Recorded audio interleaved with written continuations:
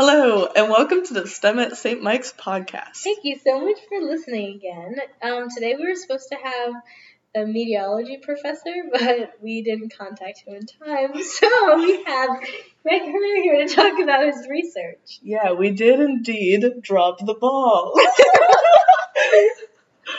So we pulled aside one of our friends, and he did research on campus this summer and has worked with Professor Trish Siplon on some vaccine hesitancy research and looking at vaccine rates at colleges in Vermont. So we figured he could talk about it today.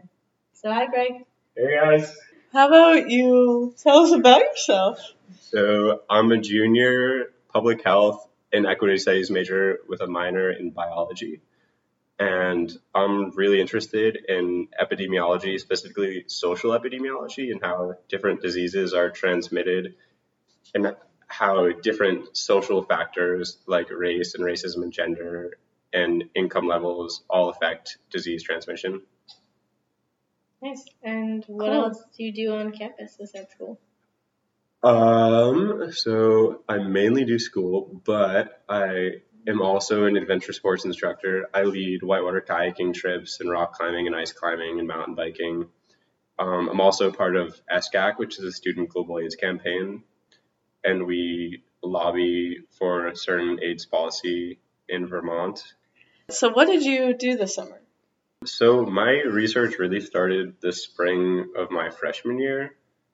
I was getting involved in a lot of different campus projects around COVID-19 with the CAN class, which is the COVID Action Practicum.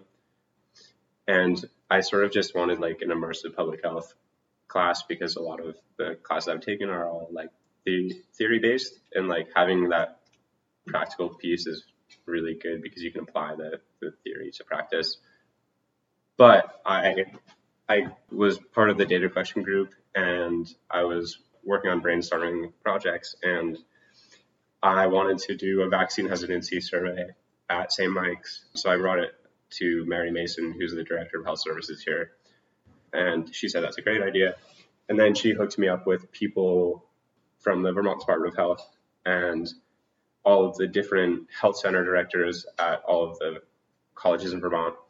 And basically our goal was to send this to all of the colleges throughout the state and get a measure of the vaccine hesitancy rates, specifically among college students in Vermont. I was working with another student at the time who's now graduated, but he was a senior biology major, so he was a big help. So how did that relate to what you did this summer in your research? Okay, I was gonna get there. So basically, we measured the vaccine hesitancy rates, and I worked with a few of the epidemiologists at the health department, and we had all this demographic data we collected that corresponded with all these open-ended questions about different vaccine opinions. And we had this whole big data set, and we wrote a paper, kind of, part of a paper, mostly done. But so our goal with this paper is to submit it to a journal, and it's still in the process right now. But basically, I wanted to do more research over the summer, and I didn't really know what to do. And I was sort of just brainstorming stuff with professors, and they said that like this data set's a really great data set to work with to do some kind of other project, like a follow-up study. So I had this idea to interview all of the schools that I surveyed to figure out more of the underlying social and political factors that affected the students' opinions to get vaccinated and not get vaccinated, and how those factors are extremely context specific, based off of the political climate and social climate at each institution. For example, like Norwich, which is a military institution, had a much lower vaccine hesitancy rate in the first survey. So when I went to go interview them this summer, I asked specific questions that were related to that and their political climate and the social climate. And basically I found that, so basically at Norwich, we found that the main reason for people being vaccine hesitant is the political climate. Because the political climate is mainly conservative males, they tended to be more focused on individual liberties rather than a collectivist public health mindset. And they also followed conservative media, which spews a lot of anti-vax / like individual freedom kind of stuff. So all of that influenced their opinions. And then at St. Michael's and Champlain College, about like 98.9% of students got vaccinated or agreed with getting vaccinated or said they were going to get vaccinated. And there are many factors with that. First is like the size of the school. It's a very small school, and they're both liberal arts institutions, and the curriculum at both schools is just generally pretty liberal. And yeah, so the research was all focused around the different social and political factors, specifically at Vermont institutions that had an impact on vaccine hesitancy rates. So I was using that data set that I collected the spring of my freshman year, and I worked with that this summer, along with all the interviews I collected, to sort of formulate a paper. But instead of using all of the quantitative data I collected, I tried to use the qualitative data and frame it in more of a social science lens rather than purely statistical. Like, what do you feel like is the biggest challenge when working with qualitative data versus quantitative data? That is a really good question. I think that qualitative data is way more difficult to work with than quantitative data. I think that like there are a lot more set rules when you're working with quantitative data. Like you have all of these formulas you can use to calculate like p-values, and you can do chi-square tests. All of that stuff leads you to like one different answer, and you can use that answer to support a hypothesis. You either say like this data supports the hypothesis or it doesn't support the hypothesis. But if you're using qualitative data, things are a bit more complicated. You have to organize the data into categories, and you have to figure out which data fits into which different categories. You need to figure out how you're organizing your data if you even want to organize it into categories. And if you're collecting interviews, you have to go through each interview and pick out the different themes in the interview that relate to your research question, and then organize all of that into categories. And it's also a lot harder to write about, I think, especially because I'm super new to qualitative research. So when writing about it, you can't, I mean, obviously research is very objective, but when you're doing qualitative research, the level of objectivity is sort of, I don't want to say diminished a little bit, but kind of, because instead of using numbers, you're using words, and there's going to be that inherent bias that the researcher is going to bring.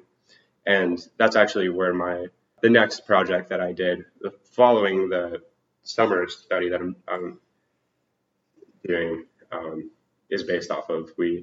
Me and my professor decided that there was a lot more to the research than just vaccine hesitancy, and we sort of picked apart research methods, specifically like research methods related to COVID-19 research, and we related that to politics and how certain institutions have more of a bias when doing research. And It is very cool. So, Greg, what do you want to do after you leave St. Mike's? So I'm not 100% sure. I know that I want to go to grad school for either epidemiology or something related to public health, but probably either environmental health or epidemiology. And I think eventually I want to probably go into research. Yeah. So in your own personal life, did either of you find like that you had people close to you that were vaccine hesitant? Yeah, I would say definitely. Yeah, I guess not in my personal life, but I do know of people who were vaccine hesitant, and they were vaccine hesitant for many different reasons. Mostly related to, if we're talking about vaccine hesitancy related to COVID-19, those reasons are much different than like vaccine hesitancy related to the influenza vaccine. Because if you're talking about like the influenza vaccine, most people are vaccine hesitant because they don't think that it works every year, because the flu virus there's so many different variants of the flu virus that people just assume that every vaccine doesn't work. But with the COVID vaccine, a lot of people have different reasons for being vaccine hesitant, such as like the side effects that were associated with it, and the rapid development of the vaccine really freaks people out. Yeah, I feel like a lot of people, that's the main argument I heard with people, like, oh, it's so new. Like, I don't know if, like, that was, I I mean, don't know. don't they make a new flu vaccine every year? So why are they so concerned by... I don't think know. that a lot of it had to do with the way that media was portraying Oh, yeah, all for of this. sure. Because if you listen to, like,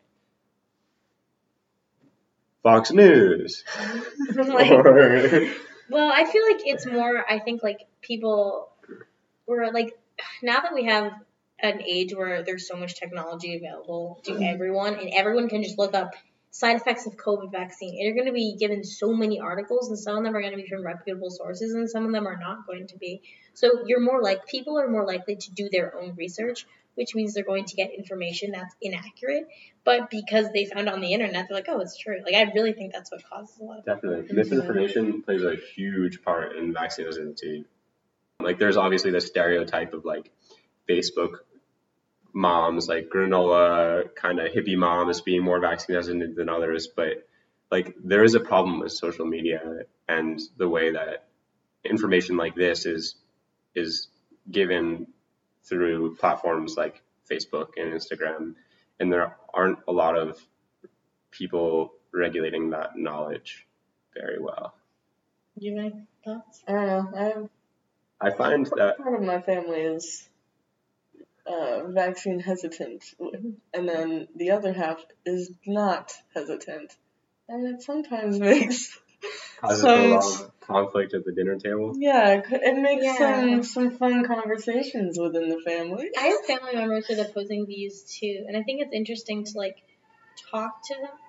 I think it's interesting to talk to your family members who don't have the same view as you, because, like, their reason for not getting vaccinated is, like they're so set in stone, like, oh, this is why I'm not vaccinated. This is why I'm not vaccinated. Like, you're crazy for getting the vaccine, and it's just like, because I'm so far removed from that world, it just doesn't, like, that feels so fake to me. But then I think, like, oh, like, that's that world that they grew up in, or that's where they're living, and so obviously, like, that feels really real to them. I feel like it's just a very interesting topic, and I think that sometimes our healthcare system falls short of truly educating people about vaccines, and in, like, you know, a way that people understand, languages they understand. Like, I think that also is something that the healthcare system can take on as something they have to be better at. I think that I like what you're saying, and, like, vaccine hesitancy is very cultural specific, and I think a lot of times, like, people in the United States don't necessarily realize that there are so many different cultures in the United States. Like, political parties represent different cultures, and you obviously have different groups of people who lean more Republican or Democrat, but then you have different cultural factors that are associated with, like, those, like, political parties, and then all of those, like, cultural factors have an impact on, like, someone's opinions to get vaccinated. It's a very, like, complicated topic. All right, Lily, shall we do this science joke of the day? Should I read it? Yeah, you read it. Okay. Two chemists go into a bar. The first one says, I think I'll have H2O. The second one says, I think I'll have H2O too. And then he died. Oh. Not the hydrogen peroxide. No. What's next week? Is that it? Next week, we'll be talking to Professor Siflon about her research on HIV/AIDS and her book and her class that she has going on right now about the global AIDS pandemic. Yeah. All right. Thank you. See you next week. Bye-bye. Bye.